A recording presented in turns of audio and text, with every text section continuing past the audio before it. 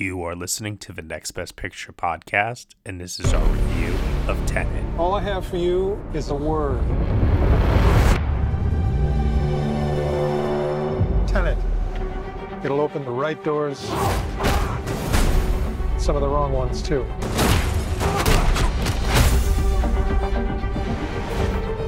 Use it carefully.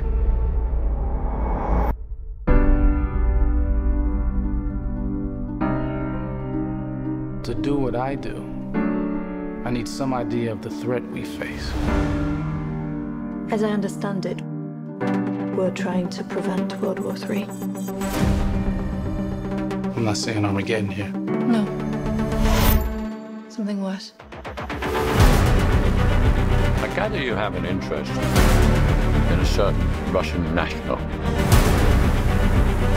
Why don't you bring me in? You really want to know? He can communicate with the future. Time travel. No. Inversion. Aim it and pull the trigger. You're not shooting the bullet, you're catching it. Whoa. Well, I've seen too much. Well, we'll try and keep up. Your duty transcends national interests. This is about survival. Seems bold. Old, I'm fine with. I thought you were going to say nuts.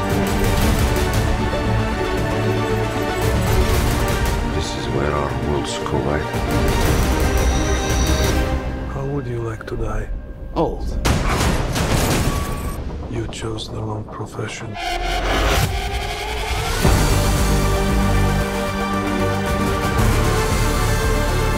Well, that from here. Hasn't happened yet. There are people in the future who need us. We need Tenet. We need to save them here and now. This reversing the flow of time. Doesn't us being here now mean it never happened? You want to crash a plane? But not from the air. No, it's so dramatic. Well, how big a plane? That part is a little dramatic. All right, Ryan C. Showers, tell everyone where they can find you on the internet. You can find me on Twitter at RCS818. Daniel Howitt? You can find me on Twitter at HowittDK and on my other show, The Screeners Podcast. Cody Derricks. I'm on Twitter, Letterboxd, and Instagram at CodyMonster91. The film is starring John David Washington, Robert Pattinson, Elizabeth Debicki, Dimple Kapieda, Michael Caine, and Kenneth Branagh. It is written and directed by Christopher Nolan, and the story is as follows. A secret agent embarks on a dangerous time-bending mission to prevent the start of World War III. All right, everybody, you were just listening to the trailer for Tenet. Welcome to the Next Best Picture podcast, and I promise you, the rest of this review will not be done in reverse order as I just did. That's what you think. Yeah, no promise. Oh my gosh, what a trip. What a movie. It's the first time I've been back in a movie theater since March. God. And what a reintroduction. Seriously, there's very, very few filmmakers out there that could possibly bring me back to a movie theater during a pandemic.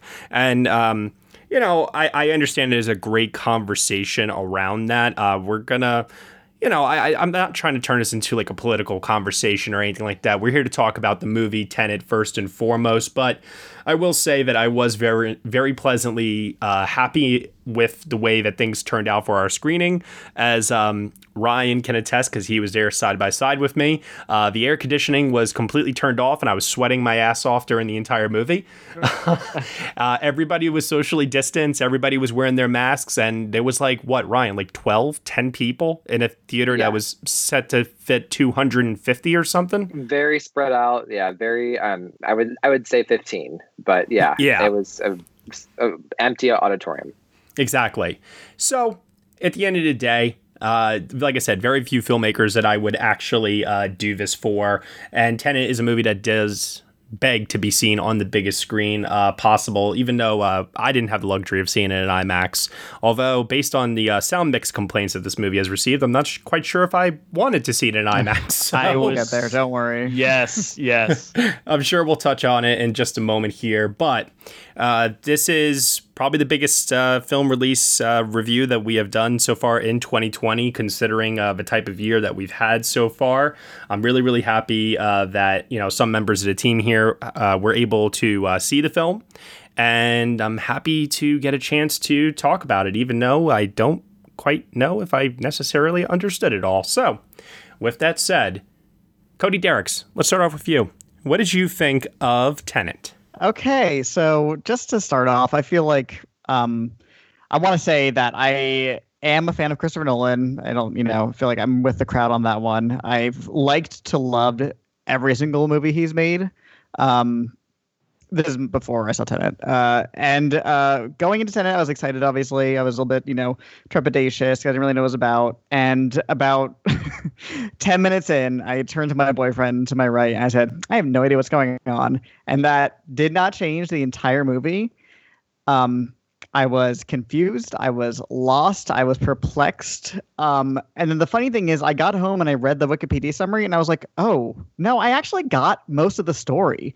It just is told and non-explained, or like proper emphasis is put on explanations in a way that made me feel completely untethered, and not necessarily in a way that I found exciting. In like a twisty, turny, convoluted kind of movie. It really felt like, to a degree, and this is psychoanalyzing, but it kind of felt like Nolan truly didn't care if people knew what was happening in this movie. He just wanted it to be almost like a storytelling experiment. And part of me wonders if it's kind of a reaction to the flack that Inception got for being so exposition-y. So I almost wonder if he was like, okay, he didn't like that? Well, let's see how you like this one. And yeah, I think the action is impressive. I found the special effects very, very, very fun to look at. But at the same time, when I was lost in terms of what I was looking at, what was going on, why things were happening, it was less impressive to me, because it was kind of just looking at like a montage on YouTube of a visual effects reel. It didn't have the impact that it would have if the story and everything going on in the movie was slightly more coherent. All right. Let's hear now from Daniel Howitt. Yeah, so going into Tenet, just knowing the little we knew about it, I expected the time aspect would be a little convoluted. I expected that there would be big ideas that we've not really explored before, and that it would probably take a watch or two to kind of fully grasp that side of things. But what I didn't expect is that, separately from the time inversion aspect of the film, that the plot itself would be completely confusing as well. And so I am with Cody. That's what we got here. The plot is muddy. It's rarely, if ever, clear what any character's motivations are, what the goals are, or the why behind any of it. Now, that said, where I start to differ from Cody, early on in the film, I said this in my written review, there's a very clear line that Nolan wrote, and I took it to heart. It's someone says, don't try to understand it, feel it. And as soon as I heard that line, I decided that would be how I watched the rest of the film. I stopped trying to put the pieces together, and I just enjoyed the film for what it is. It's Nolan's dark take on Bond. It's a spy thriller. Once I gave myself over to that and just kind of ignored the messiness and confusing plot, I really, really enjoyed the action so much. I mean, no one is doing this sort of really high concept, yet somehow also very grounded action, like Christopher Nolan does it. It's really exciting, really thrilling, even while not understanding the plot. I mean, the cinematography is stunning. The editing is kind of mind-blowing. I don't really know how you even approach editing this sort of project with forward and reverse stories happening simultaneously that I didn't understand. And there's just a lot of impressive things here. The sound mix, I did see it in IMAX, and it was overwhelming. Sometimes in a good way, sometimes not. But yeah, I you will not hear any defense of the writing of this film from me. It is a mess. But I really got to tell the truth and say that I still enjoyed it from just a visceral standpoint. It's a weak film, one of Nolan's weakest, but it's enough to make this kind of enjoyable puzzle that I want to revisit in order to kind of put all the pieces together. So I'm not really, really high positive on it. I wouldn't say that I love this movie, but I gotta say that I really enjoyed it. All right. What about you, Ryan? Did you feel it? Did you feel this movie the same way that Howard did? I felt it, Matt. I fucking felt it. Okay. So, I definitely agree with a lot of what Dan said. The action is impeccable. I know, Matt, you and I were having a conversation before the film, and we were talking about, do we consider Christopher Nolan an action director? And in my head, I don't really. I consider him more just his own thing. Like I would consider Darren Aronofsky his own thing or something. But here, I think it's some of the best action he's ever directed. It's just a masterclass in choreography and the blocking. But even apart from that, the concept of this inversion concept is so interesting and so much fun. I think it aims to be something as smart and as perfectly written as Inception, but it's not Inception at all.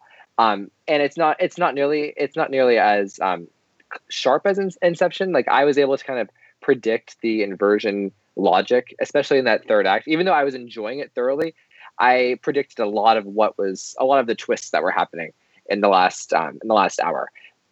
Which I found like the last 30 minutes of this to be so enthralling. Like the editing and the ticking time bomb that Christopher Nolan's known for. It's totally on display here, and I got caught up in it. That being said, I do echo everything that's been said about the writing. It's pretty abysmal. Specifically, the directing of the writing, if that makes sense, is not good. It's not transparent. It's not clear, and that's where it's going to get a lot of critics that have already been after the film, and rightfully so. It's very difficult to understand, and not even apart from just the cogent aspect of the screenplay. The characters are pretty shallow. I love Inception, for the record, and one criticism I hear about it is that the characters are so two-dimensional, and there are some characters that just exist to move the plot forward and not. There's no depth to them. And I think that criticism exists for just about every single character in the film, except for maybe Elizabeth Debicki. But, that's a whole other breed that I would prefer to get into later. But I have to say the score is probably going to compete for one of my win of the year. Yeah. If not if not my runner up, it will be the winner. Like it's such a terrific score, and I have to say it's some of my favorite visual effects that he's done, that Nolan's done in a film. The practical effects are more emphasized here than I think they have been in most of his films. Okay, here we go. So I'm going to preface this by saying I am a Christopher Nolan fan. I have given Christopher Nolan tons of excuses. I have basically kind of heard criticisms about some of his movies before, brushed them off because he does certain things extremely well. And unlike other directors working today, I really appreciate his passion for wanting to create a cinematic experience for the audience. I really, really, really appreciate that a lot. So much of what makes Tenet work at times is the large scale, the practical effects, the editing, as you mentioned before, the score by Ludwig Göransson, is just electrifying. It's pulse pounding. It is adrenaline pumping. It is creating that forward momentum that Christopher Nolan films are known for. So the action scenes in this movie are terrific. Where Nolan loses me with this movie is not even in the inversion aspect, which is the high concept, right? That's where he is, once again, flirting with time, and at this point it really is a loving relationship between Christopher Nolan and time. It's like kind of becoming annoying at this point. I really wish he would, explore something new, but he's re-exploring this theme again, and I think all of that actually makes a lot of sense, and that's the stuff in the movie that works for me. Where it loses me is where Christopher Nolan is so committed to making this a James Bond movie, and the inevitable comparisons to Inception, I like I just said, they are inevitable. Inception felt like at times like a Bond movie as well. So in a way, Tenet feels almost like we're treading over the same ground that Inception already previously covered. So let's examine why Inception works and 10 years later is still considered a masterpiece by a lot of people, and why Tenet has gotten a less than enthusiastic response. Number one, first and foremost, and if anyone wants to challenge me on this, I welcome it, but at the same time, I'm pretty sure that I'm right. The protagonist, played by John David Washington in this movie, has no character motivation and no emotional hook about why we should actually care about his mission in this movie. It feels like almost he is a stand-in for James Bond, and you don't necessarily need an emotional hook or anything for James Bond because we already project so much onto that character already, and there's such a well-established history of that character that he doesn't really necessarily need all that. And if this movie had just been James Bond instead of John David Washington, I think it would have worked maybe for that reason. But otherwise, I don't know anything about this character. I don't know what he wants. I don't know why this mission is so important to him other than, okay, fine, generic saving the world stuff. But Cooper in Interstellar was also saving the world, but he was trying to get back to his daughter. Cobb was trying to get back to his kids. What is the protagonist's motivation for anything that he's doing in this movie?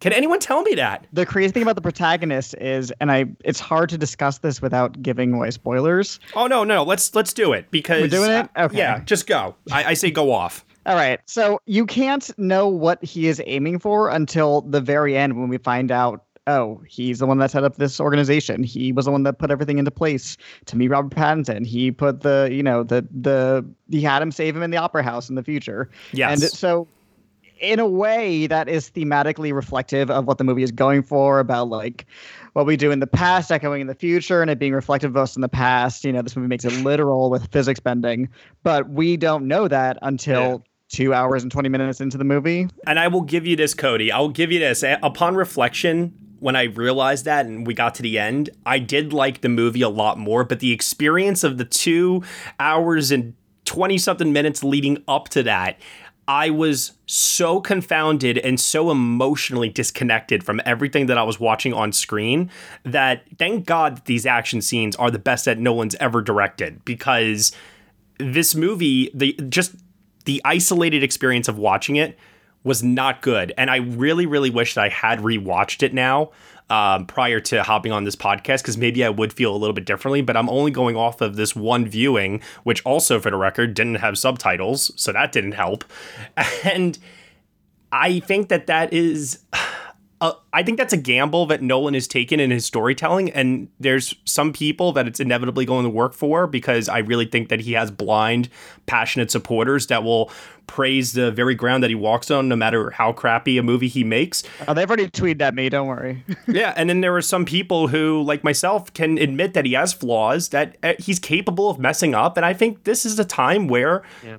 It didn't fully work, and that's perfectly okay. It's such a wasted effort in some ways, because had Nolan come to shoot this with a script that was as tight as Inception was, I think this concept could have been so amazing. Like the laziness with the writing, and when I say laziness, I'm not even just talking about like the lack of transparency with just us understanding the plot. Like, for instance, there are like 3 scenes at the beginning of the film before the film really picks up where it's trying to, like, there are 3 individual scenes, and it's almost like each individual scene was like the beginning of the movie. Like there was no building of the scenes on each other. There wasn't a singular vision. There wasn't a singular arc of these scenes to propel us into the action. And like, the Elizabeth Debicki storyline with the domestic abuse was probably some of the worst writing and execution that Nolan has ever had. Like, and I give his intentions like a thumbs up. Like, I think he was really aiming to tell a feminist arc with Elizabeth Debicki's character, and he's received criticism for that too in the past for how he writes women, or lack of writing women, if you will. And I agree, Ryan, that his intentions to maybe try and address those claims with her character were there, but I think he was trying so hard to do something like to tell a good feminist arc, and he just failed at it miserably. And it just exposes like the worst kind of like the way that men write women. It's the worst examples of that. And I don't think, and he like it's subconscious. I feel like he subconsciously like just he couldn't do it. Like, and it was a big flop. Because that's supposed to be the emotional arc then that we're all supposed to go on, and that is what's supposed to make us care about these characters in this story, is what happens to Kat, Elizabeth Debicki's character. Because once again, when Robert Pattinson's character Neil is introduced into the story, and he kind of just shows up, introduces himself to the protagonist. Once again, I don't know necessarily what Neil wants, what his role in all of this is. You know, Inception gets a lot of crap for being heavy on exposition, but at least it was clear, and at least I understood what everyone's role was on the team and what everybody was setting out to do, and so on and so forth. Here, I was lost. That's the thing with the Inception comparison, is that the way Inception works is, yes, there's a lot of exposition and explaining, and poor Ellen Page's character exists to only ask questions. But what that means is that we have a full hour of building up to the heist that takes the entire last hour of the movie.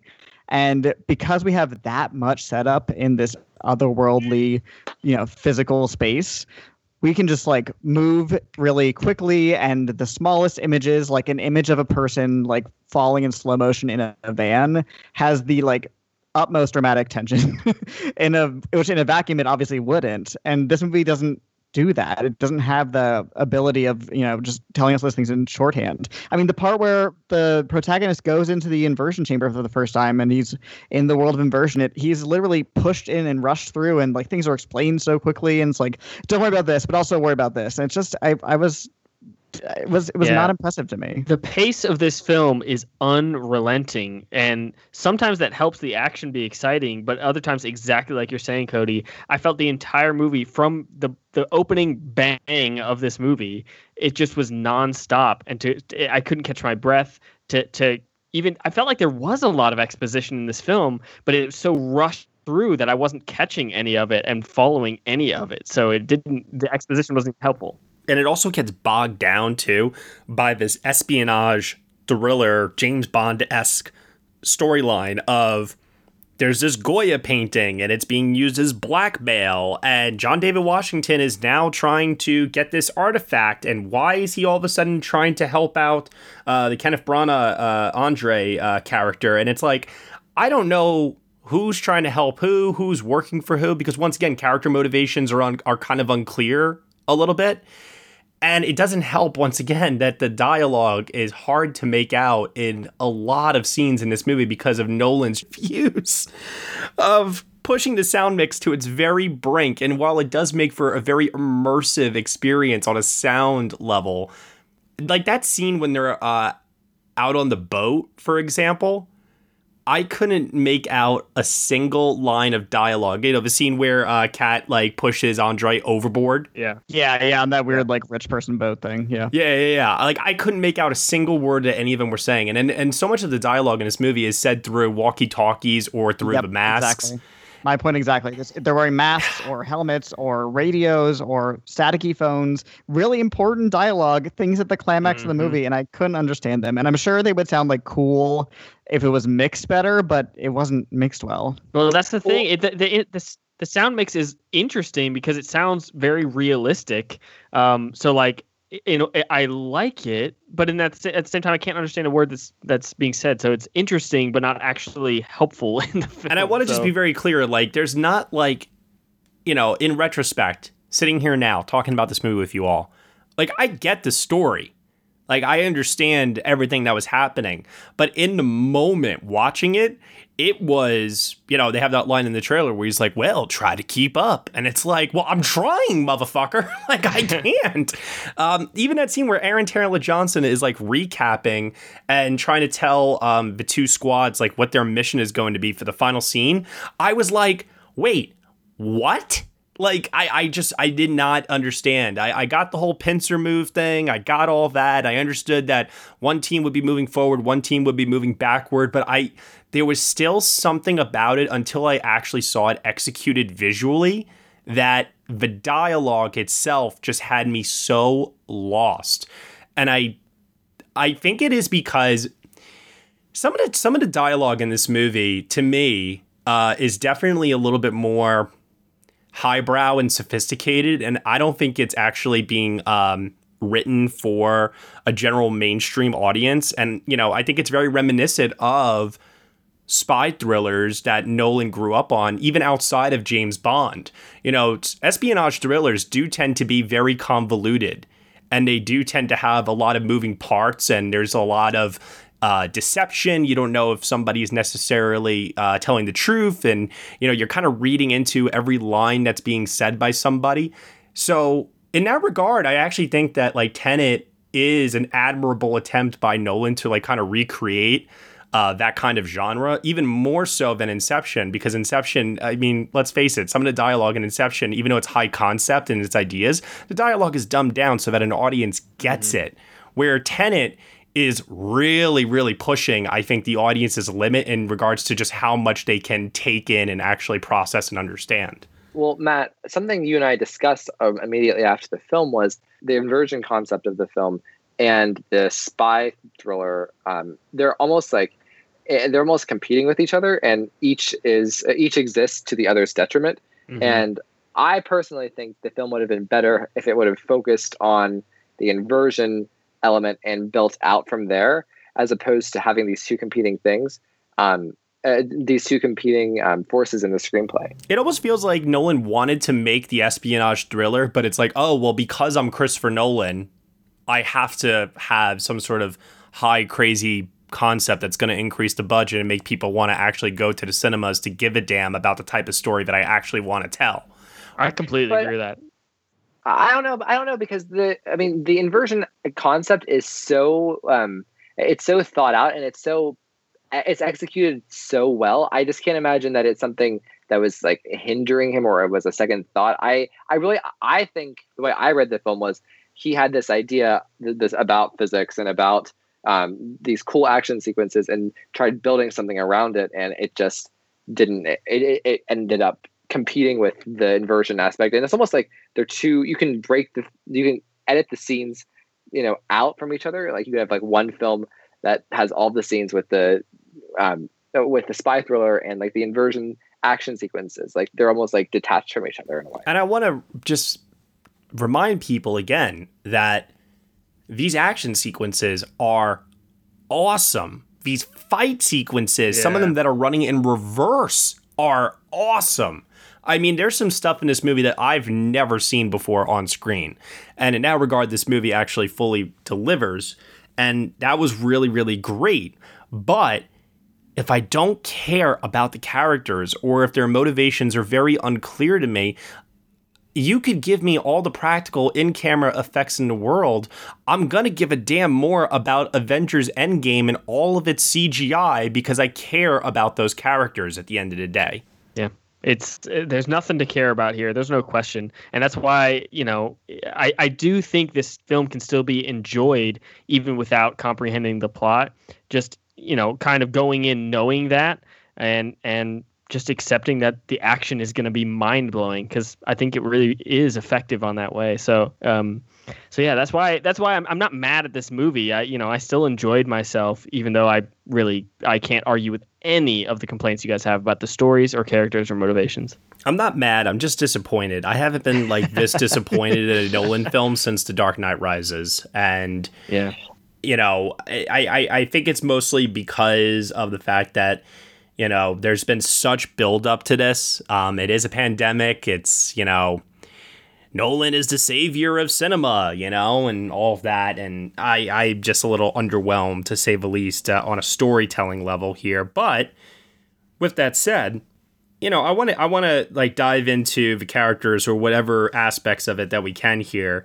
John David Washington, let's start off with him. He is the star of this movie. And, you know, for a flat character that honestly, you know, like I said, we start off, he's doing a mission and then boom, he's on to his next mission. And we never like understand like what actually makes him tick, other than we see him climbing a ladder however many feet in the air and doing these pull-ups, and it looks like he's got like a death wish, like he's reckless. I don't know anything about this guy, but regardless of which, John David Washington has so much charisma and really, really does carry this movie on his back in a way that I was extremely impressed with, considering all of the faults that the screenplay laid out for him. Yeah, he's so charismatic that, and this is going to sound like weird, faint praise, it was almost hard to tell what his character was aiming for moment to moment, because he was so good at convincing people that he was like tricking into thinking that he was on their side, such as Kenneth Branagh, because he's so effortlessly charming that I was like, wait, are we supposed to be rooting for Kenneth Branagh now or something? And like, that's a credit to John David Washington, because that's his job, is to be ultimately charming and like a con man almost. And like, we know Nolan is obsessed with con men, that they're in almost every one of his movies, and John David Washington is one of the more believable ones so far. When Kenneth Branagh threatens to slice his throat and stick his balls like in his throat wound, and John David Washington just plays it so cool, that alone right there tells you everything you need to know about like how cool John David Washington plays this role. And how do you want to die? Old. That's a great line. I love that. Yeah. I do. I genuinely do. I like that. I also like the scene where he's wearing, who knows how expensive his suit is that he's wearing. The suits in this movie look freaking incredible. But then they tell him like, oh, you're going to need to buy like $1 million suit or something like that. I was like, get out of here. Like, what? Yeah, they were talking about him as if he was dressed in rags. And I was like, oh, I thought it looked nice. I thought it looked really good. Yeah, exactly. Robert Pattinson, great actor. Really, really phenomenal last year in The Lighthouse. He's got a couple of movies this year and The Batman next year. What'd you guys think of him in this? I thought he was really good. I was trying to think. It's been a while since I've seen Robert Pattinson not play a really outlandish character. Like, it felt like he was kind of playing... I mean this in a good way, kind of playing a version of himself. Like, he was down to earth, no weird accents, nothing like that. And so it was kind of refreshing to see him playing that sort of character. So I thought he did a good job. The character, like you guys have already said, I had no idea what his goals were or motivations until the very end of the movie. But other than that, I thought he did a good job as a performance. Have you guys heard the theory that his character is Kat's son growing up? What? That okay. would be really cool. Oh, boy. I don't think Nolan is that interested in outside like storytelling possibilities. He seems to me like somebody who just puts it all on the page in a way, because he shows us everything. He's one of the things that's good about his filmmaking is that he lays all the cards on the table and then flips them over without explaining them. But you get to still feel smart because you go, oh, I know what all that means. So he includes everything in the movies. I also just don't like fan theories in general. But I hope it gets disproved because, like Inception's spinning top ending, I just don't want to debate this forever. And that's the thing, the spinning top, like, it's in the movie. Just watch the damn movie, you'll have your answer. It's people looking for more than there is. Yeah, but I thought Pattinson did a good job. I think all of the actors did a fine, suitable job with the roles that they were given, not characters, because I feel like characters is too strong of a word to describe the people in this film.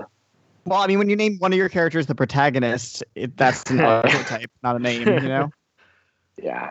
You might as well be named Hero. I wanted Robert Pattinson I wanted anybody to just have a character in this and not so much be their action, because that's really what they are. They're people doing action, right? They're doing things throughout the movie. Or they have a role, like a job. Yeah, exactly. Almost like a tabletop game character or something. Right, but there's nothing in this movie that made me feel like they were like actual people. I think Elizabeth Debicki as Kat, I think she's probably the most three-dimensional of the of the cast. 100% agreed.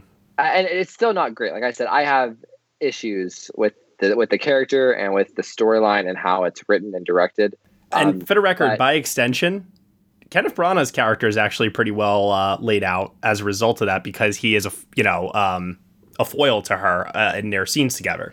Yet, even though like their most intense scenes, like the first scene where she pulls the gun on him midway through, and I found that to be such a terrible scene. Like in the way, whenever the tables turn and he regains the control, it just was like watching the worst soap opera on like network TV. Like it was terrible. But I think Elizabeth Debicki does give a really great performance here, especially with especially since she's swimming against the tide. In essence. Did you try to make a pun, Ryan? Did you try? No, I didn't. Okay, because I was just thinking about her jumping off the ship, and I was like, did Ryan just try to make a pun? No, did she that effortless dive? She used to having no trouble swimming in either direction. Well, like whenever you're 10 feet tall, I mean, exactly. And like a size 2, like you can effortlessly swim. You can also when you're that tall also open up a car with your foot across the entire length of the car. That was the most thrilling special effect of the whole movie. That was phenomenal. But again, like Elizabeth Debicki was just she was often sidelined into playing, even though Christopher Nolan was trying to give her this big empowering arc at the end, she was still sidelined to the damsel in distress and the mother, and that just, and like, again, like the domestic violence scenes really just were terrible. Like I already get it that Andre's a bad guy. I don't know if I necessarily need that to be hammered in so much. But the thing that annoyed me so much about this arc for her is the fact that they're making such a big deal all this time about how if Andre kills himself, he's got pancreatic cancer, like this guy's gonna die. And so they're making a big deal about it, how if he dies, the world dies with him. I never understood that for a second while I was watching the movie. No, I didn't either, but I was just accepting it at face value. I'm like, okay, if Andre dies, then the whole world goes with him. Okay, fine. Right, because fine. if he has such a death wish, then why the fuck does he care so much about Elizabeth Debicki, what she's doing, and where his son is? Right, it doesn't line up. Right. Unless it's just an ultimate power play, and he's obviously a psychopath, so I guess that's it, but that's not super thrilling to me. Yeah, because his whole thing is like, if he can't have her, then nobody can, so he's going to take the whole world with him. Okay. It's not good writing. But what kills me is that she shoots him anyway. And it's like, girl, you know what the stakes are. The movie's made it very, very clear to you what the stakes are. And you got so wrapped up in the emotion of this moment that you shot him? Are you kidding me?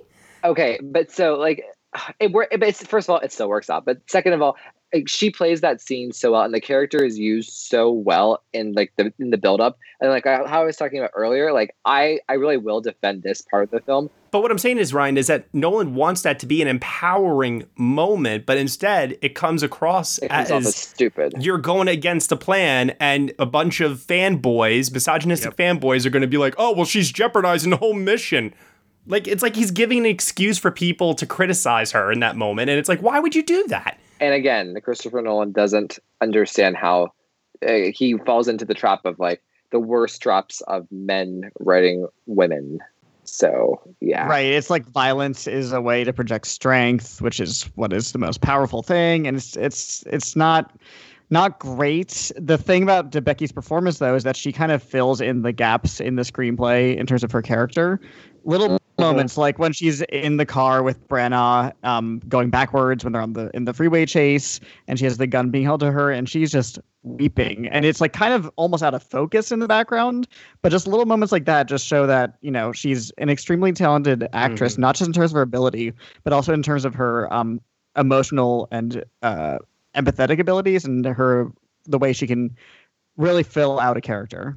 Well, what I was going to say is, despite the underwritten nature of their relationship, I agree with you. Debicki did a great job with what she was given. Yes. She's so talented. I think the same with Kenneth Branagh. I actually think he did a really, really phenomenal job, even though a lot of what he had to do was kind of silly. I think he did a great job at making the most of those moments, and I actually found it to be pretty terrifying in a lot of the scenes. Did you guys feel that way? I've seen mixed reviews to his performance, but I really enjoyed it.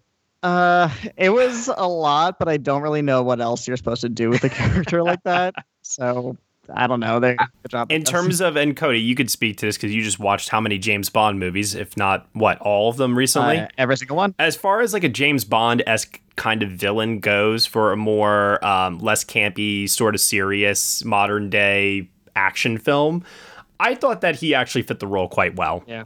I was tempted to say that he was probably best in show, but upon reflection, Elizabeth Debicki is best in show for me because of how much she does elevate that material, and it is able to give the film some sort of a beating heart that I carried even a little bit. I mean, the final shot alone, I got to give credit to Nolan. Nolan does a great job with his endings usually in his movies, and Tenet is no exception, and she gets that final moment.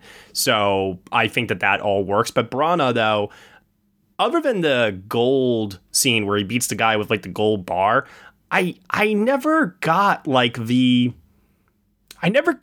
threat of him. There's a lot of people saying how powerful he is and how intimidating and like threatening he is, and like I guess I never really got it because the whole time in my head I kept thinking of campy, silly Bond villains, and that's exactly how he was kind of coming off to me. So it was hard for me to take him seriously because the stuff that he was doing outside of being abusive towards Elizabeth Debicki, I never fully bought in that he was so powerful that he's like the most feared man like on the planet for everybody. You know what I mean? I think if somebody said that Elizabeth Debicki fills in the gaps of the screenplay where it fails for her character.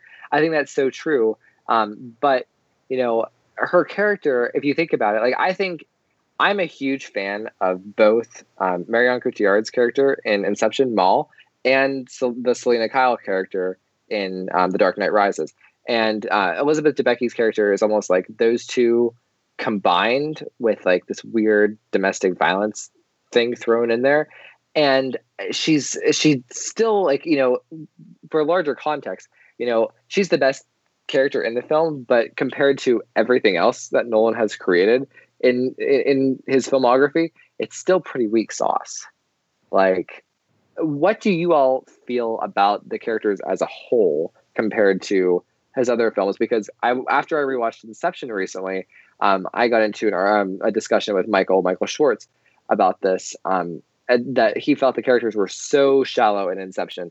And comparatively, Inception, the characters in Inception, like Ellen Page, Joseph Gordon-Levitt, Tom Hardy, like they seem like fully functional human beings compared to Robert Pattinson's character, for instance. 100% agreed with you. Yeah. Even on the undeveloped basic level, Tom Hardy's got funny quips in Inception and banter with Joseph Gordon-Levitt's character that kind of gives that a little bit of a spark. And it's tiny things like that that help that cast to kind of stand out a bit more, where with Tenet, there's none of that. I know a lot of people joked around about the humorless complaint that was in like an initial review for this movie, and everybody was like, well, do you go into Nolan films expecting humor? And it's like, no, but it could have helped this movie a little bit. Yeah, I think I just watched Inception last night again, and I think a big portion of the issue is I agree exactly with what you said, Matt. It's the little moments that you get that aren't necessarily character development in terms of motivation or anything, but they have things that set them apart from the other characters. In addition to the examples you said, you have Joseph Gordon-Levitt kissing Ellen Page, which is a little bit cringy, but it's like it's a moment that you kind of remember.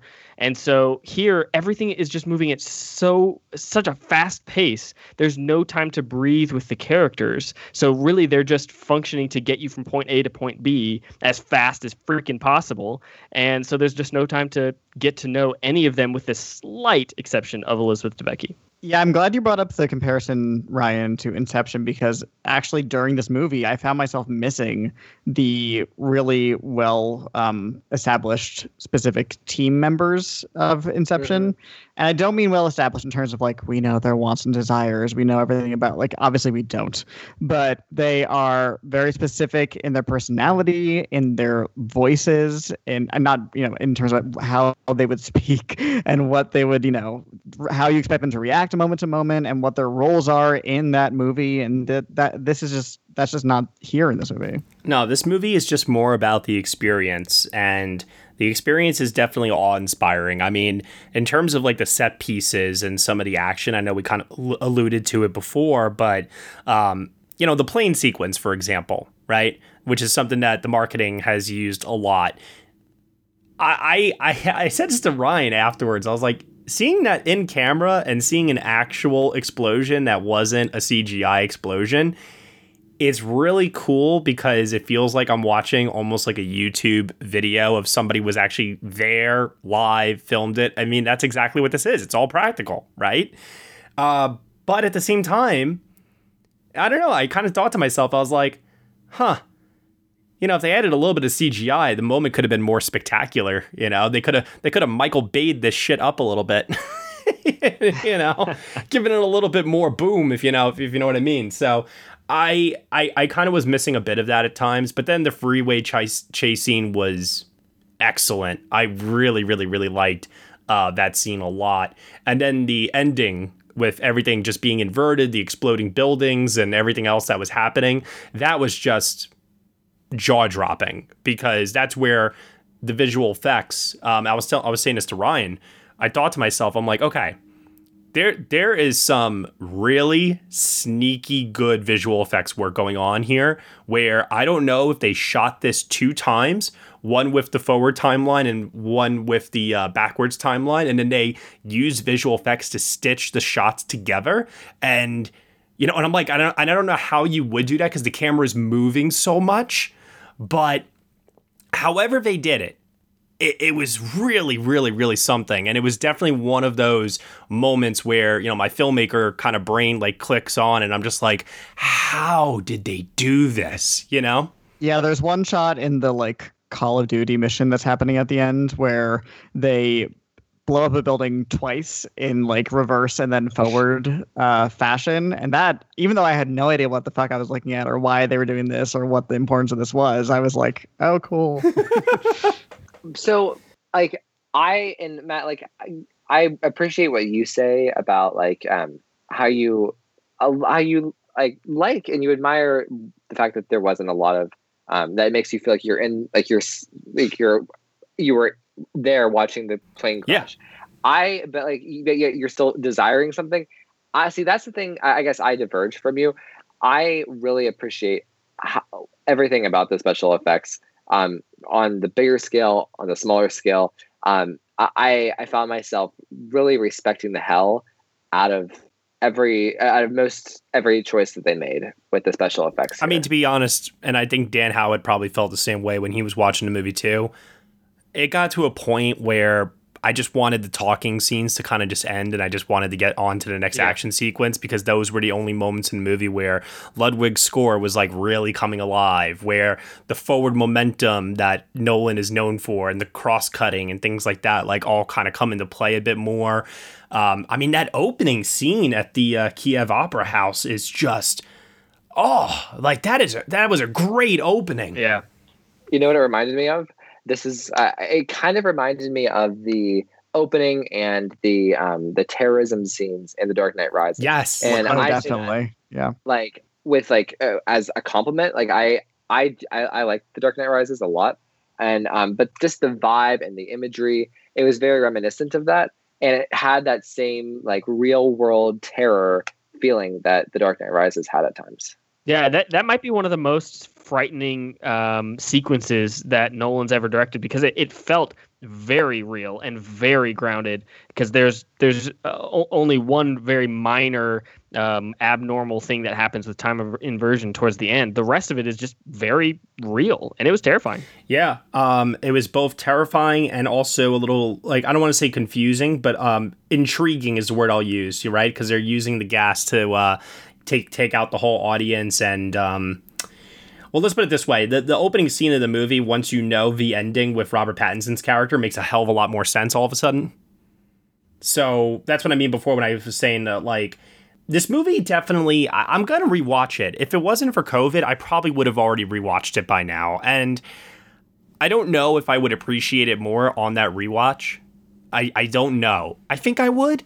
But even still, even despite that, that does not immediately make it the new Interstellar for me. It does not make it the new Dark Knight Rises. And I use those two movies as examples because those are two recent Nolan movies that they came out to positive, yet some mixed reviews. And in the year since their release, people seem to think that they are like his top tier like types of movies now. And I mean, I still don't really understand that on a personal level, but I can see where people are coming from. I wonder if Tenet is going to get reevaluated in a few years' time, or if it will forever be considered maybe one of Nolan's more weaker efforts. Here's the thing about rewatching this movie. I am very excited to rewatch it because the action and kind of just the thrilling nature of it is so enjoyable that even if I still don't understand it or I'm still not able to put the pieces together on my rewatch,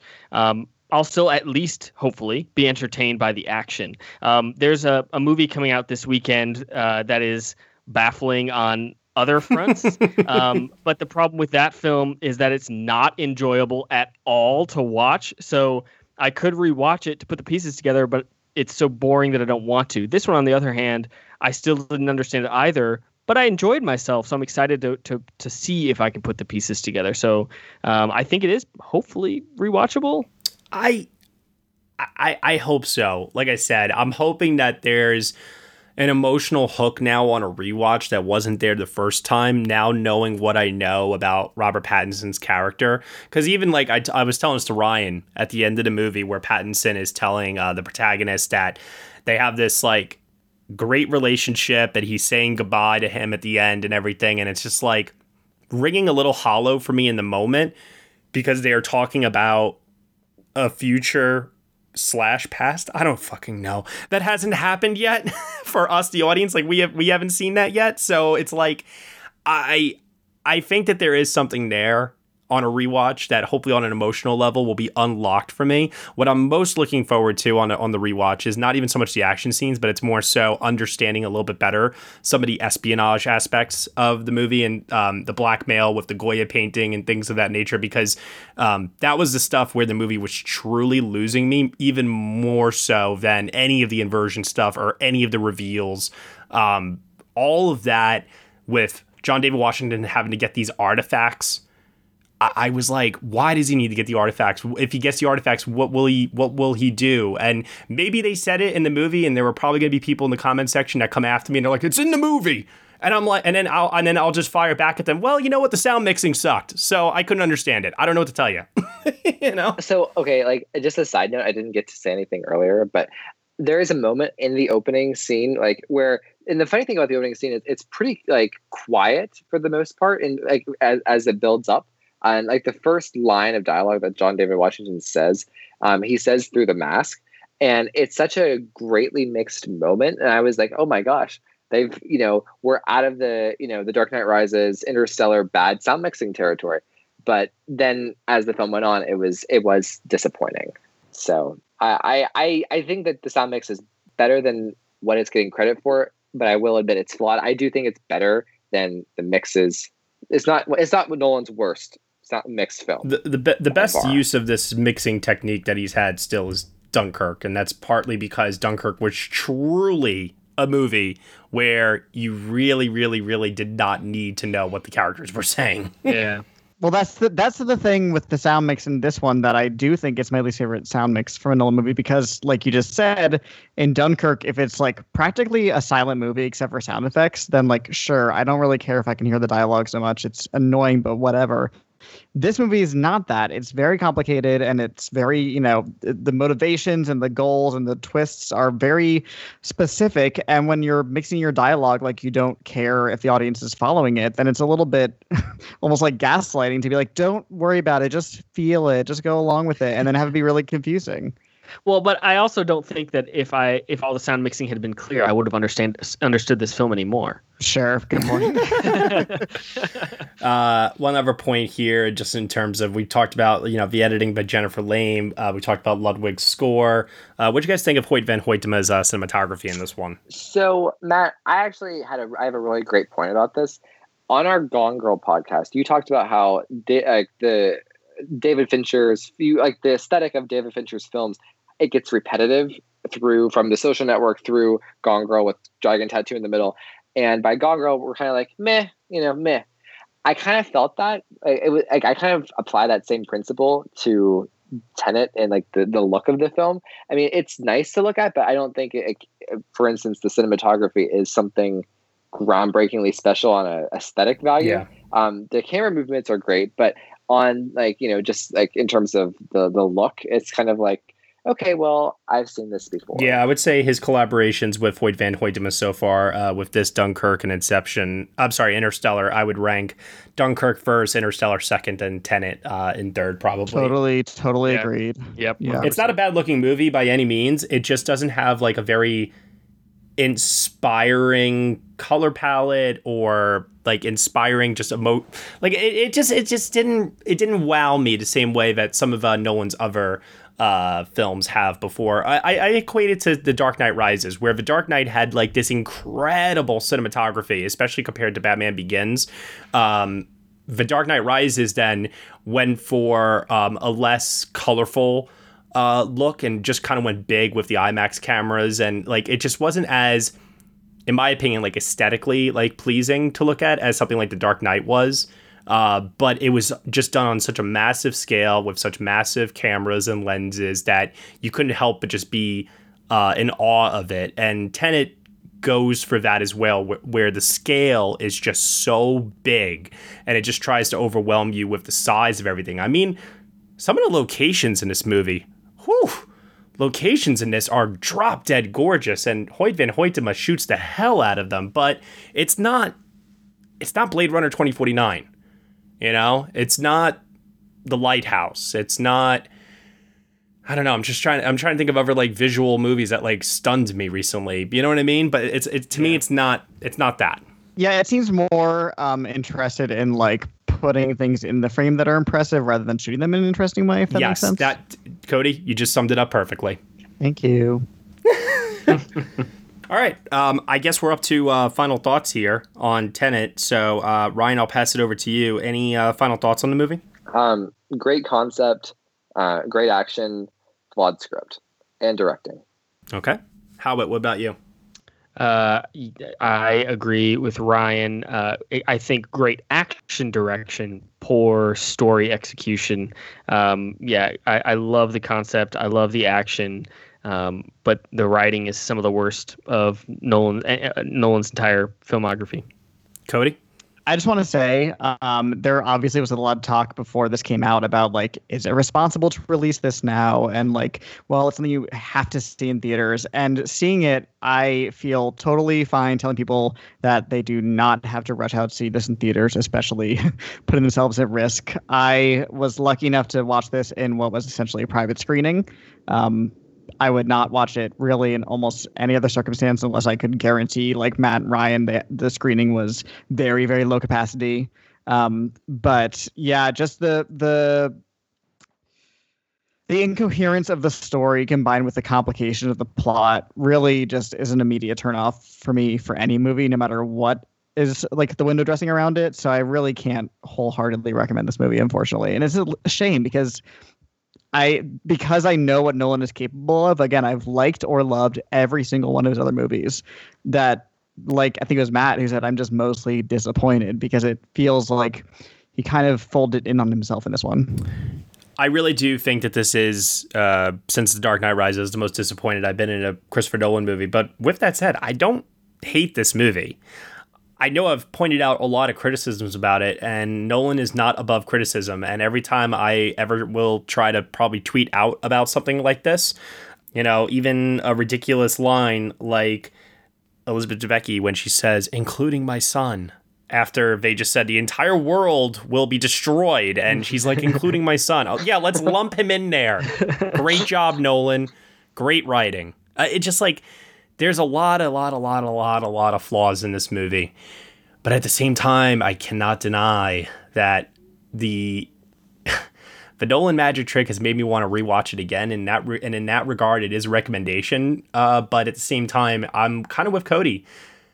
I don't think that people have to reach out. I don't think people have to go to a movie theater to see this. In fact, I think the best way to probably watch this is at home with subtitles, great sound, big TV. I think you'll be perfectly fine, especially with subtitles. I want to emphasize that. Got to mention Michael Caine. I don't know what he was doing in the movie. He's got one scene. He's in there for 30 seconds. He was actually at lunch. They just found him there. Yeah. It's the exact same thing with Inception. It's like he's in this movie for what purpose? I don't really know, but he's there. Exactly. He has to be there. It's not a Christopher Nolan film without Michael Caine, right? So, oh gosh. Oh, I need to call attention to this because this was a big deal for me. I was shocked early on that Christopher Nolan had the title of the film Tenet display at the beginning of the movie instead of it having it in the credits at the cut to black. Yeah. Because every single one of his movies lately have done that, where it cuts to black and then the title of the movie appears and then the credits roll. So I was very taken aback by that. I don't know if anybody else was, but I was. But also the scene itself, I thought it was an interesting place to put it. It came at a random, abrupt kind of when he's consuming the cyanide pill. Very random. Yeah. Yeah, and so that was my most shocking thing about it. I was like, "Whoa, that's weird." Okay. Yeah. My grade out of 10 for this movie. I really wrestled with this. I went back and forth on a number of different grades here. But I eventually settled on a 6 out of 10, which is the exact same grade that I have for The Dark Knight Rises and following, actually. It's low tier Nolan for me. But and maybe this was the closest I've ever come, but it's still a positive grade at the end of the day. And I've never fully disliked or hated a Christopher Nolan movie. And I think a lot of that has to do with how much I respect his ambition and his passion for wanting to deliver a very memorable cinematic experience. And Tenet certainly does deliver that, whether you're seeing it in the cinema or if you are watching it at home. I think it is something that is unique. It is something that everyone should check out for themselves and make up their own mind about it. It's not something that I would tell people, oh, that's garbage, stay away. I wouldn't go that far. I have to say, I'm a little surprised that you're even at a 6. I thought you would have been a 5 at the most. Oh, we were there for a period of time. we were teetering, but no, we eventually landed on a positive rating. Like I said, and maybe I'm being too nice given all the comments that I've said here today, but at the same time, I think the fact that I want to rewatch it says something. Yeah. I wouldn't say that for a 5 out of 10 or 4 or 3. I wouldn't say I want to rewatch it. Sure. So, what about you, Howitt? What's the grade? Yeah, I'm at a 7. I still think it is a very enjoyable experience. It's a weak 7, but exactly what you said, Matt. I really want to rewatch it, and so I think that's a sign of a great experience on some level. So it's a 7, almost purely because of the action. All right, Cody. What about yourself? So I'm gonna also surprise you, Howard. I'm also at a 6. Wow. Kind of unenthusiastic 6. Which means that it is tied with Following for my lowest Christopher Nolan rating.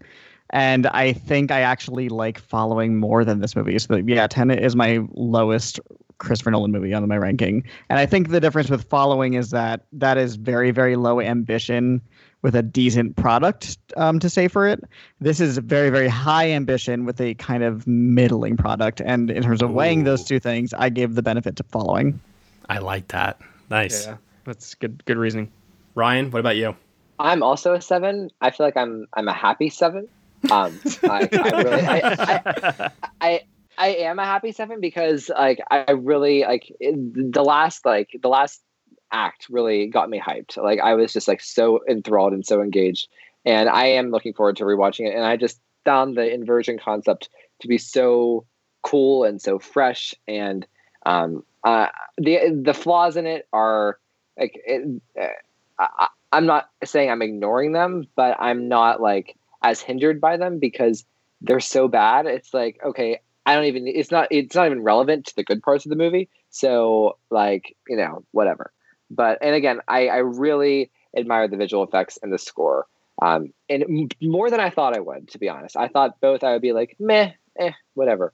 But I really admired those two technical aspects. Well, I love that you're bringing up the technical aspects, Ron, because let's talk about Tenet's Oscar potential. Currently at this time, I have it predicted for 3 Oscar nominations, one for visual effects, one for sound, and I'll explain why in just a second, and another nomination for Ludwig Göransson, because that score is just freaking phenomenal. I was super, super worried when it was announced that Hans Zimmer would not be a part of this movie, because he has just been such an integral collaborator with Nolan's work over the last however many years at this point, that I was definitely a little hesitant. But hearing the score that Ludwig created for this, I have been waiting anxiously for it to pop up on my Apple Music. I cannot wait to re-listen to this. This is going to probably be like one of my running, working on something for Next Best Picture while I type vigorously kind of scores. Is this the point where I roast you for not liking Göransson's Black Panther score? We won't talk about that. You not like his Black Panther score, man? Unbelievable. I'm not enthusiastic about it. I don't think it's bad. I just don't think it's incredible, as some people do. Anyway. So, the sound. I mean, if Interstellar could get nominations for sound editing and sound mixing and Dunkirk could win, I see no reason to think that Tenet wouldn't get into a category, even though it's only 5 nominees this year in one sound category. Especially because we know sound. It's most sound. Sound. Exactly. Yep. And yeah, we only have the one category. It's absolutely, we got a lot of season left here, but I'd still be very surprised if it doesn't make the cut. And right now, just because there's nothing else, I would consider it the front runner to win. But my question in regards to that is, do we think that the sound branch of the Academy is just admiring that Nolan is mixing his films differently than anybody else out there, and that's why they keep getting in, despite the criticisms that people keep throwing at it? Yes, exactly that. Yes. Okay. Because at a certain point, I think those criticisms have to catch up with it. But maybe they just awarded Bohemian Rhapsody twice, so I don't know. Yeah. Don't hold your breath. I know we say that a lot, but Jesus Christ. The Academy clearly does not have the same taste that critics do. So I don't think that there's a reason, or we should just predict based on the facts, not like ask why. And then when it comes to like the visual effects, I have to be completely honest with y'all.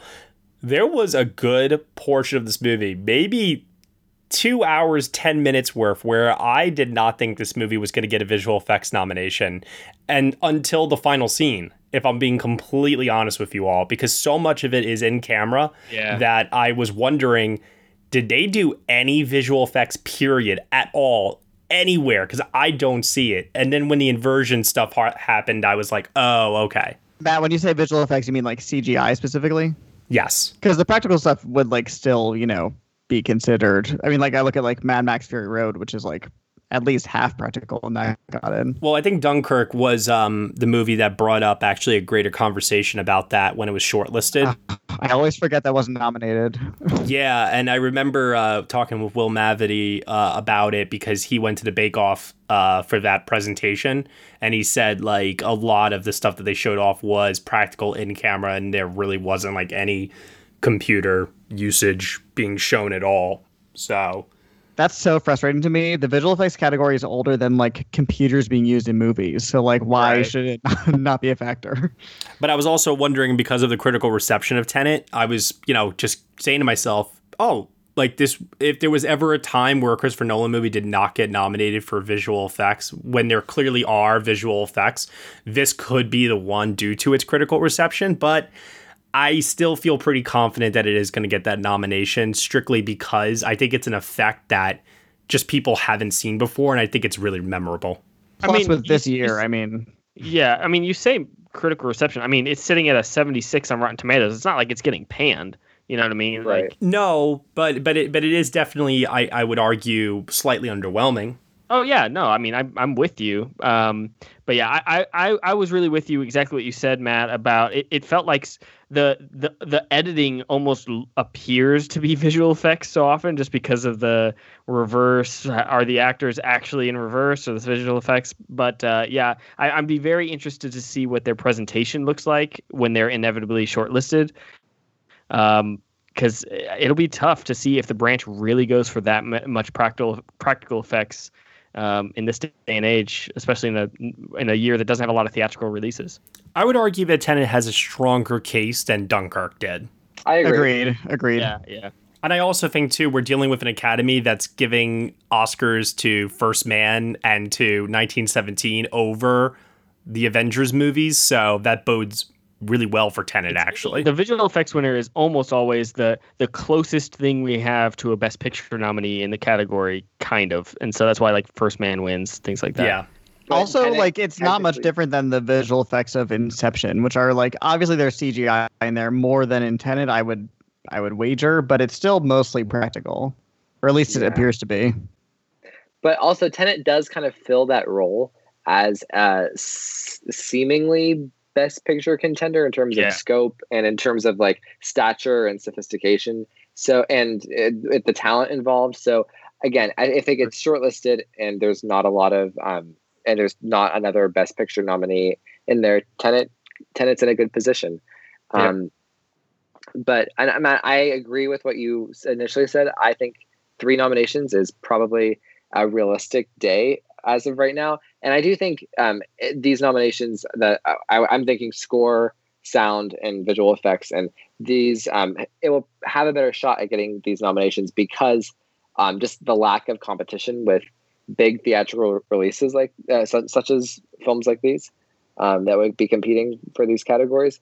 I do think that there's probably an outside shot at cinematography, a very outside shot because of the different camera movements. Like, for instance, I love Inception, but I wouldn't have given it cinematography over like Black Swan or any of the other great movies from 2010. But clearly, the Academy they respect a lot more than just an aesthetic view of a film. So I think there's an outside shot with it, depending on how the rest of the year shakes out.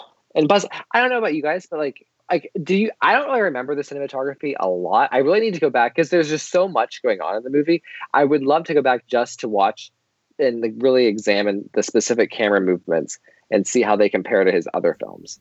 I think that, and I'm going to say this right now, I think Tenet's chances at a Best Picture nomination are, I think they're done before they even began. Yeah, not a chance. I have such a hard time seeing Academy members like really getting this screenplay on a first viewing, enjoying it enough that it gets the #1 ranking on their ballot. Like, I just have a hard time seeing that. Like, if Interstellar couldn't do it, why would Tenet be able to? And Interstellar had such an emotional hook to it. You know, it made people cry. But Interstellar was also messy in like a different way. I don't know. And I'm curious too about like, do you guys prefer Interstellar or Tenet? Because I probably slightly prefer Tenet. I think the highs of Tenet are better, but the lows of Tenet are worse than Interstellar. Well, Interstellar is my favorite Nolan movie, so I'll let that answer it. Yeah, it's easy. Yeah.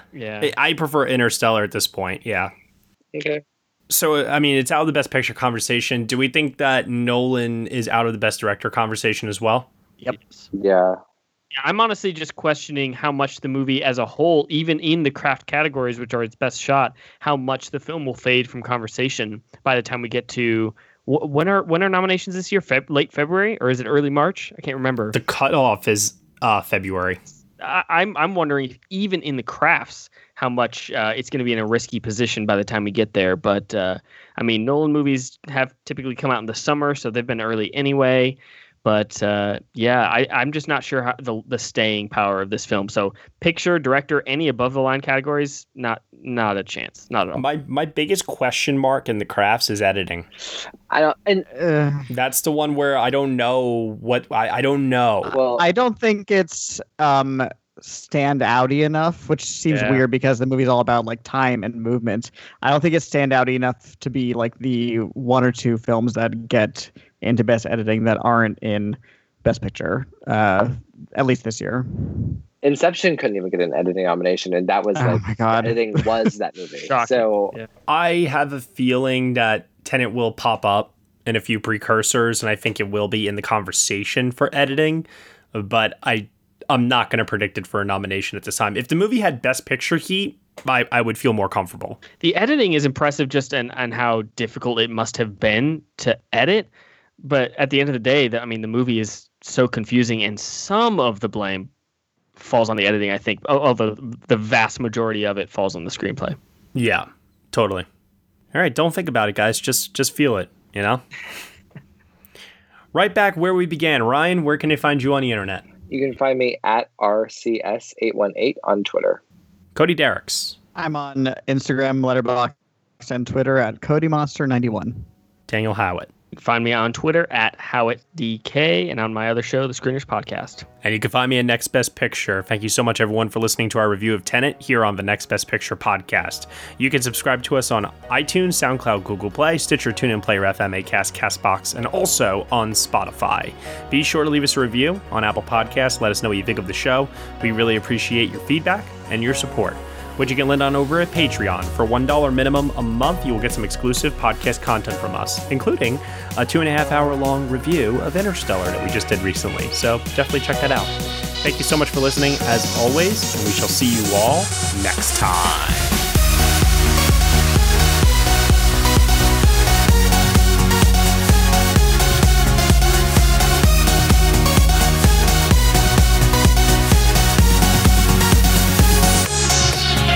Let's dive into that, actually, because from an Oscar standpoint, I currently have Inception receiving 3 nominations. Inception got 8 nominations. Do you mean Tenet? But... Yeah.